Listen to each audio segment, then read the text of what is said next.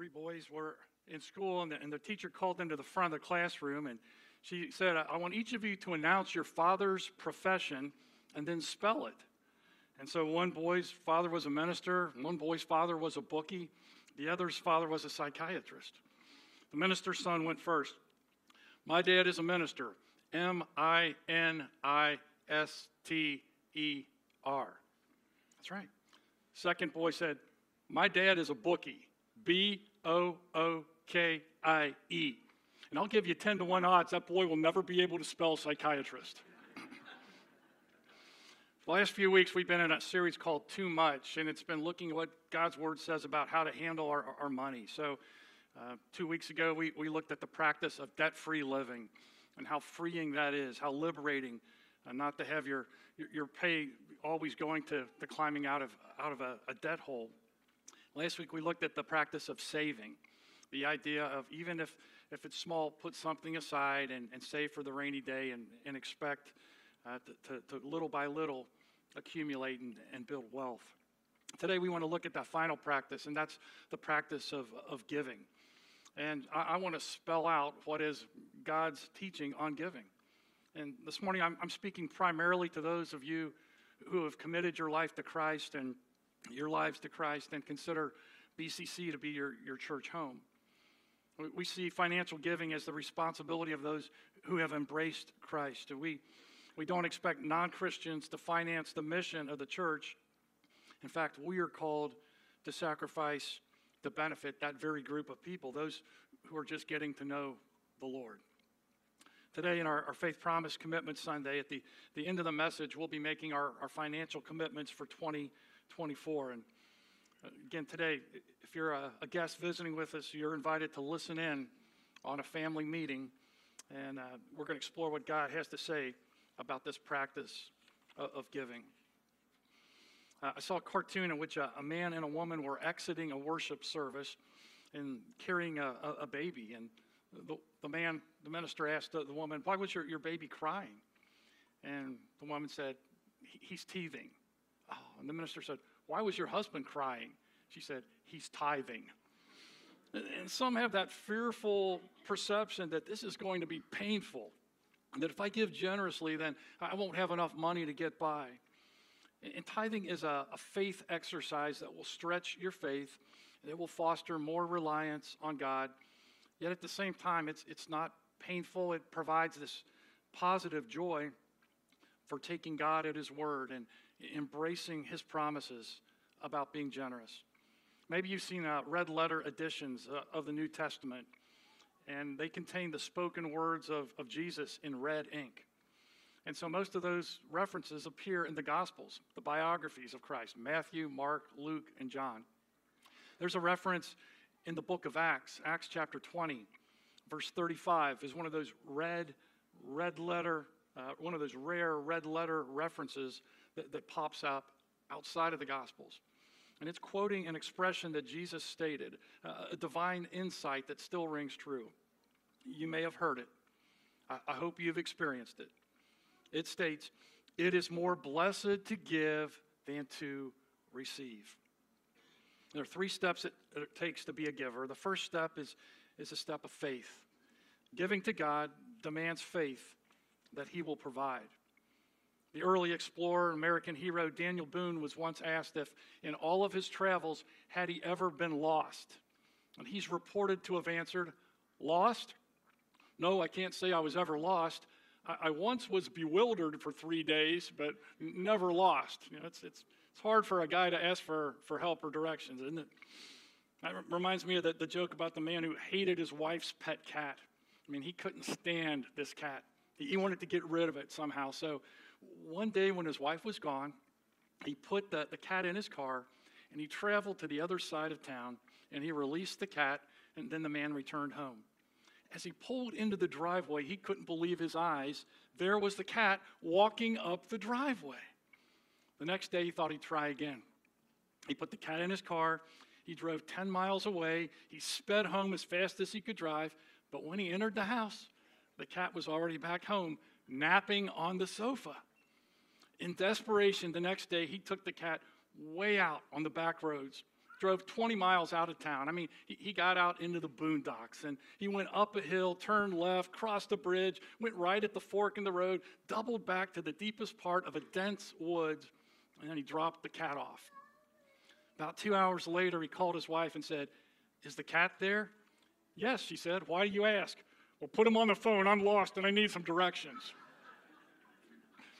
Well, that's how you feel when you're having financial problems, that you're lost, you're unsure of the way back. And if your finances are out of control, then your life will feel out of control. And that's why these biblical principles are so important, because it'll strengthen your well-being, it'll help your family, it will take stress out of your life.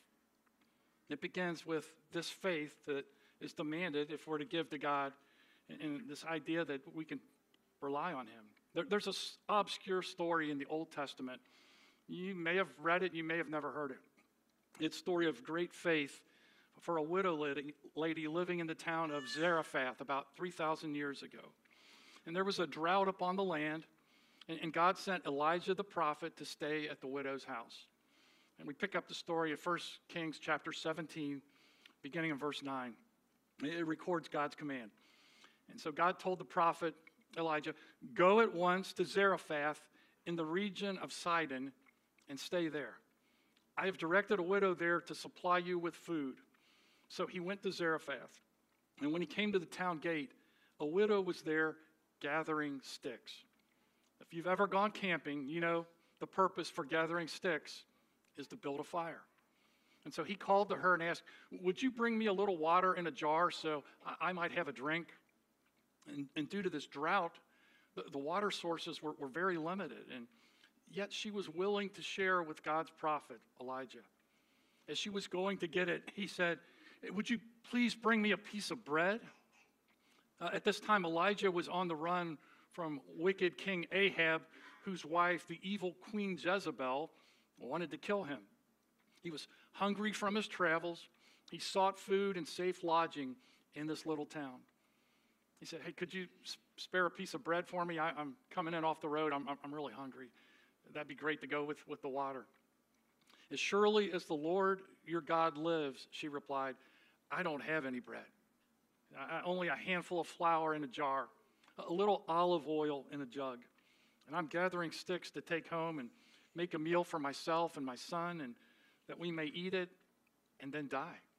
This woman and her son were resigned to the fact that their time had come, and they would eat their last supper together, and only a miracle could save their lives. And Elijah said to her, "Don't be afraid. Go home and do as you have said, but first make a small loaf of bread for me from what you have and bring it to me, and then make something for yourself and your son. For this is what the Lord God of Israel says: the jar of flour will not be used up, and the jug of oil will not run dry until the day the Lord sends rain on the land." God sent Elijah to the widow to save his life, and God provided Elijah for the widow to save her life and the life of her son. And notice what he told her: "Don't be afraid." Fear is the antithesis of faith. And this offer sounded too good to be true. You're saying, give you bread first, then take care of our needs, and God's going to continue to supply so that my jar of flour will not be used up and my jug of oil will not run dry? It sounded too good to be true, but she risked her final provisions, obeying what had been commanded, giving first to God and his servant with reliance on God to provide. She went away and did as Elijah had told her. So there was food every day for Elijah and for the widow and her family. For the jar of flour was not used up, and the jug of oil did not run dry, in keeping with the word of the Lord spoken by Elijah. And faithfully, unquestioningly, she listened to God's instruction from Elijah and gave back to the Lord first through Elijah. And the result of her trust was God's provision in the face of an otherwise unsolvable predicament. Giving to God demands faith that he will provide. The next step, step 2, that's needed to become a giver is generosity. And it's the idea that giving to God deserves generosity because of all he has given. So let's move from the story of the widow of Zarephath and her experience, and then let's fast forward ahead 1,000 years to the time of Christ on the earth and learn from the faith example of another faithful widow. We pick up the story in Mark chapter 12. Jesus told about a poor widow who gave all she had in great sacrifice. She was a giver. She gave her all. She gave in faith, trusting that her security was in God. It was not in holding on to her material things. We pick up the story in Mark 12, verse 41. Jesus sat down opposite the place where the offerings were put. So Jesus is sitting watching the offering box there at the temple as people were coming and dropping in their gifts. He watched the crowd putting their money into the temple treasure. Many rich people threw in large amounts, but a poor widow came and put in 2 very small copper coins worth only a fraction of a penny. And then Jesus didn't waste that teachable moment. He called his disciples over to the side and he said, "Truly, I tell you, this poor widow has put more into the treasury than all the others." There were people that were over there going, 10, 20, 30, 40, 50, 60. Everyone's seeing this? Okay, great. And we're doing this with this ostentatious show. And people are going, wow, that guy really gave a lot, man. And Jesus said, don't miss the point. Those guys didn't give as much as she gave because she gave all she had out of her poverty. She put in everything, but they gave out of their wealth, out of their surplus. Her gift was more sacrificial. It was more genuine. It was complete. She gave all she had to live on. She gave her all in faith, trusting that her security was in God, not in holding on to her material things. And Jesus said she actually gave more than the many who appeared to give more. We're reading a book as we're going through this series. It's called Too Much. There's still a few copies available. If you want to pick one up, that's a gift from the church. They're at the Welcome Center or at the doorways. And there are 3 observations that are drawn in the book about this story of the poor widow. First is that God measures our giving not by the amount we give to him, but by the amount we keep for ourselves. God measures our giving not by the amount we give to him, but by the amount we keep for ourselves. The second principle is that no one is too poor to give. She didn't have a lot, but she still had that prompting in her heart to be generous. And then third, we will never learn to give to God until we trust God. When we withhold our gifts from God, we're saying, I really don't think you can take care of me, Lord. So I'm going to hang on to this just to take care of myself because I don't trust you completely. But we must ask, is passion for acquiring things keeping me from being generous to God like I should be? And then the final point I want you to see this morning is that we need to refocus. That's step 3. Giving to God directs focus from self to others. Sometimes we hear the expression tithes and offerings. What is a tithe? A tithe is 10% of one's gross income. What is an offering? An offering is a gift above and beyond the tithe. Tithing was first practiced centuries before the birth of Christ, all the way back by Abraham in Genesis 14, verse 20.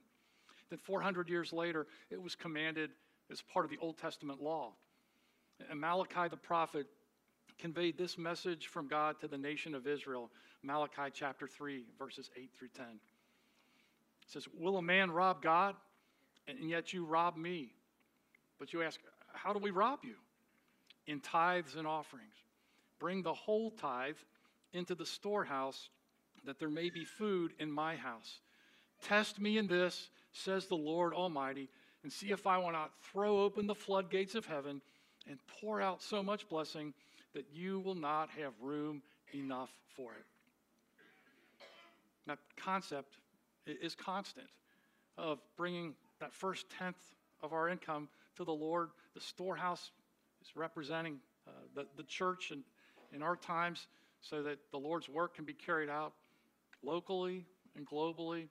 The benevolent causes that we underwrite, the mission, people that are blessed and are served, and see if God will not throw open the floodgates.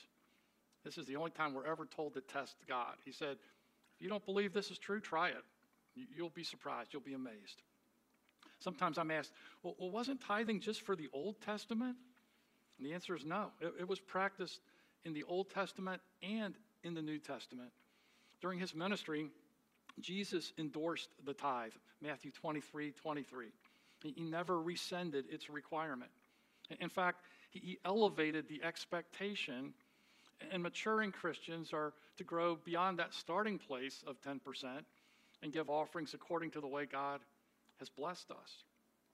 I love the faith promise concept. Oswald Smith put it this way: a faith promise commitment is a decision to give a specific amount to the Lord's work based upon God's future supply of funds rather than one's present ability to give money. The essential idea is to make a specific promise by faith, relying on the Lord to provide and the Lord to enable fulfillment of the promise. He goes on, if God doesn't supply, you don't give, because it's up to him to provide. So when you complete the commitment card that's in your bulletin or has been on your dresser for the last 3 weeks, you're to indicate the amount of your projected 2024 stewardship commitment to the ministry and outreach of Batesville Christian Church. These figures are confidential. Please do not sign your name. This is just an unsigned private covenant between you and God only. You're saying, Lord, with your help, I'd like to give this amount of money to your work if you'll provide that money in this next year. And the number you write down should represent a step of faith so that you can stretch beyond what you can safely see or afford to give. And these commitments are best made after prayer. And remember this, you may know what you have now, but only God knows what you will have to give to his work in the coming year. So as we prepare to make our faith promise commitments in a few moments, you're invited to prayerfully ask, Lord, how much would you have me give to your work through BCC in 2024? C.S. Lewis said, I do not believe one can settle how much we ought to give. I'm afraid the only safe rule is to give more than we can spare. In other words, he said, if our expenditures and comforts, our luxuries and amusements are up to the standard common with those of the same income as our own, we're probably giving way too little. If our charities don't at all pinch or hamper us, I should say they are too small. End quote. More people at BCC are embracing the convenience and determining to give their tithes and offerings via direct bill pay from their bank account, making direct deposits into the church's bank account. If you have questions about how to participate in electronic giving, your bank can help assist you in arranging that. Will Rogers made this observation. He said, there are two types of people in the world, givers and takers. He said, try to be in the first category. There's a lot less competition. We want to be givers. We want to excel in the grace of giving. We want to develop this practice of giving. And as we work to get out of debt and manage our money more carefully in this coming years, we work to establish savings and plan and prepare for the future. The next jewel is to practice giving, the spirit of generosity. So how do we develop a mindset toward giving? Parents, you can never start too soon to teach your children to be givers. When I was in grade school, I remember being given 2 quarters for my allowance, and I was told that I should give a quarter to God and I could keep a quarter.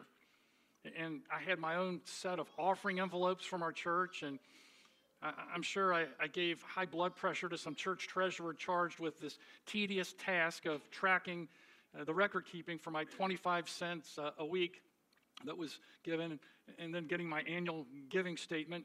But it developed within me a systematic, habitual approach to the discipline of giving back first to God. So fast forward to age 14, the summer before my freshman year of high school. I attended a Christ in Youth Conference, CIY, and we were asked to make a financial commitment to help support that ministry.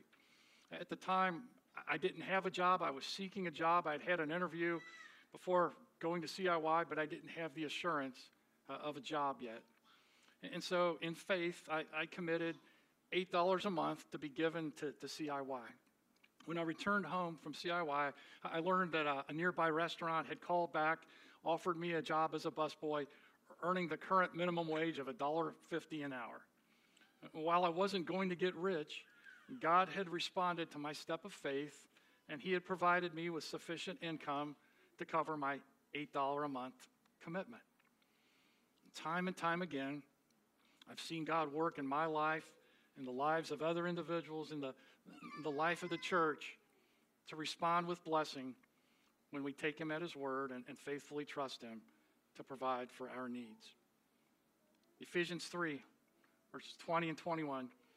Now to him who is able to do immeasurably more than all we ask or imagine, according to his power that is at work within us, to him be glory in the church and in Christ Jesus throughout all generations, forever and ever. Amen. Christian financial experts recommend the 10-10-80 rule. That's to give the first 10% to God, save the next 10%, and live on the remaining 80%. When we get together with our adult sons and daughter, I'm always glad to pay for dinner. I truly enjoy the chance to spend time together, and I know that at this stage they are beginning their careers. I'm glad to pay the way. But sometimes one of them will say, hey, I'm paying for dinner this time, and I want to take out you and Mom. And you know how that makes me feel? Grateful. It's not necessary, but it's nice that they want to give and not only receive. And even though I may not need their money, I relish their generosity and their appreciation for my past gifts. And I think it's the same way with our Heavenly Father. He truly doesn't need our money, but when we give generously back to him, it conveys our love and our true appreciation for him. November is a great time for gratitude. The crops are being harvested, the leaves have changed. Thanksgiving is this Thursday. One teacher asked her students to write something for which they were thankful for, and to each write a statement here. It's a part of their class's Thanksgiving celebration. And all the kids wrote different things, and one little boy wrote on his Thanksgiving gratitude, he said, I'm thankful that I'm not a turkey. And that's how he was looking at this Thursday. And I want you to look at it in this way, that Thanksgiving should not be limited to the fourth Thursday in November, but it should be an attitude that's a part of our lives every day of the year. Hasn't God been good? Better than we deserve? Granting us families, happiness, health, sufficient food, clothing, friends, shelter, so much more. I want to remind you to remind yourself of his promises regarding generosity. Call to mind the biblical principles that promise the benefits of sowing bountifully. Bumper crops, don't forget, are God's specialty. And then revisit your heart. Nobody but you can do this. I can't tell you how much to give, and I would never presume to do that. And you can't tell me how much to give. We each have to wrestle with this individually. Open up that private vault and ask hard questions like, is my giving proportional to my income? Is my giving systematic, regular, consistent, habitual? Is my giving out of gratitude as a thank you to God for what he's done?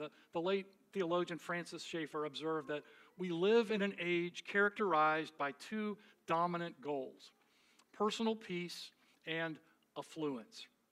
He said, in a culture where having enough and being left alone seem to be the desired objectives, there is always a challenge in addressing the subject of our relationship to our things. 2 Corinthians 5:7 quotes the Apostle Paul's statement, "We walk by faith, not by sight." And years ago, those at Batesville before us walked by faith and not by sight. In their sacrifices, they put others ahead of themselves. And today we enjoy the blessings that have germinated from their sacrifices. Aren't you grateful for those people who, before you came to Christ, gave sacrificially so that you would have the opportunity to know him and experience his grace? Have you considered how your response to giving now will or will not impact future generations for Christ? This is a definite faith walk with God into the future, which only he clearly sees. Hebrews 11:6 says, "Without faith, it is impossible to please God." God deserves the best we can offer, and too often we hold back thinking first of ourselves rather than the salvation of others. In our affluent country, we must do daily battle with the mistress of materialism who connects our self-worth and security to the abundance of our possessions. Otherwise, we will give some to the Lord, but he will never occupy that sovereign position of first place in our lives. The Butterball Turkey Company has a hotline for recipe helps and customer service. And one customer service agent tells of a call she received from a concerned turkey owner. The woman called and said, "Hey, I found a turkey that has been in my deep freezer for 23 years. And the customer service representative told her, "Well, it might be okay to eat if the freezer has been kept below zero the entire time. But even so, the flavor would have deteriorated so much that it would not be very tasty." The caller then said, "Yeah, that's what I thought. I'll just donate it to the church." Well, God not only deserves the best that we can offer, but he demands our best. By the gates of the treasury still he sits and watches the gifts we bring, and he measures the gold that we give to him by the gold to which we cling. Only one life will soon be passed. Only what's done for Christ will last. Money is the fuel that determines the rate of advance in this war of God versus Satan, right versus wrong, good versus evil. You can't discover new oceans until you're willing to lose sight of the shore. It takes faith. It takes generosity. It takes directing the focus from self to others. This is the practice of giving. And God's response to money problems is the same as his answer to health concerns or family problems or any other difficult circumstances. God wants us to trust him, not ourselves, not our job, not our bank balance. And Jesus said, "For where your treasure is, there will your heart be also." Matthew 6:21. Since God wants our hearts, he will work through our finances. And when we learn to trust him with our money, we will learn to trust him with anything, even our very lives. Will you come to him and put your trust in him, making him first in every arena of your life? First in your thoughts, first in your actions, first in your time, first in your talents, and first in your friendships, first in your finances. Would you please stand? I'm going to pray for you.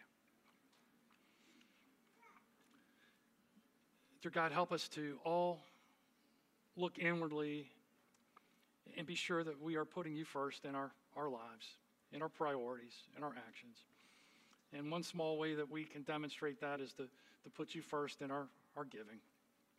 Lord, we know it's not as painful and scary as it may sound or seem, that you are faithful, that you bless, that you provide in ways we can't even imagine. So, Lord, I just pray that we would trust you with our entire lives right now and just surrender our beings to you. And we know that you'll work through us and in us if we do. It's in Jesus' name we pray. Amen.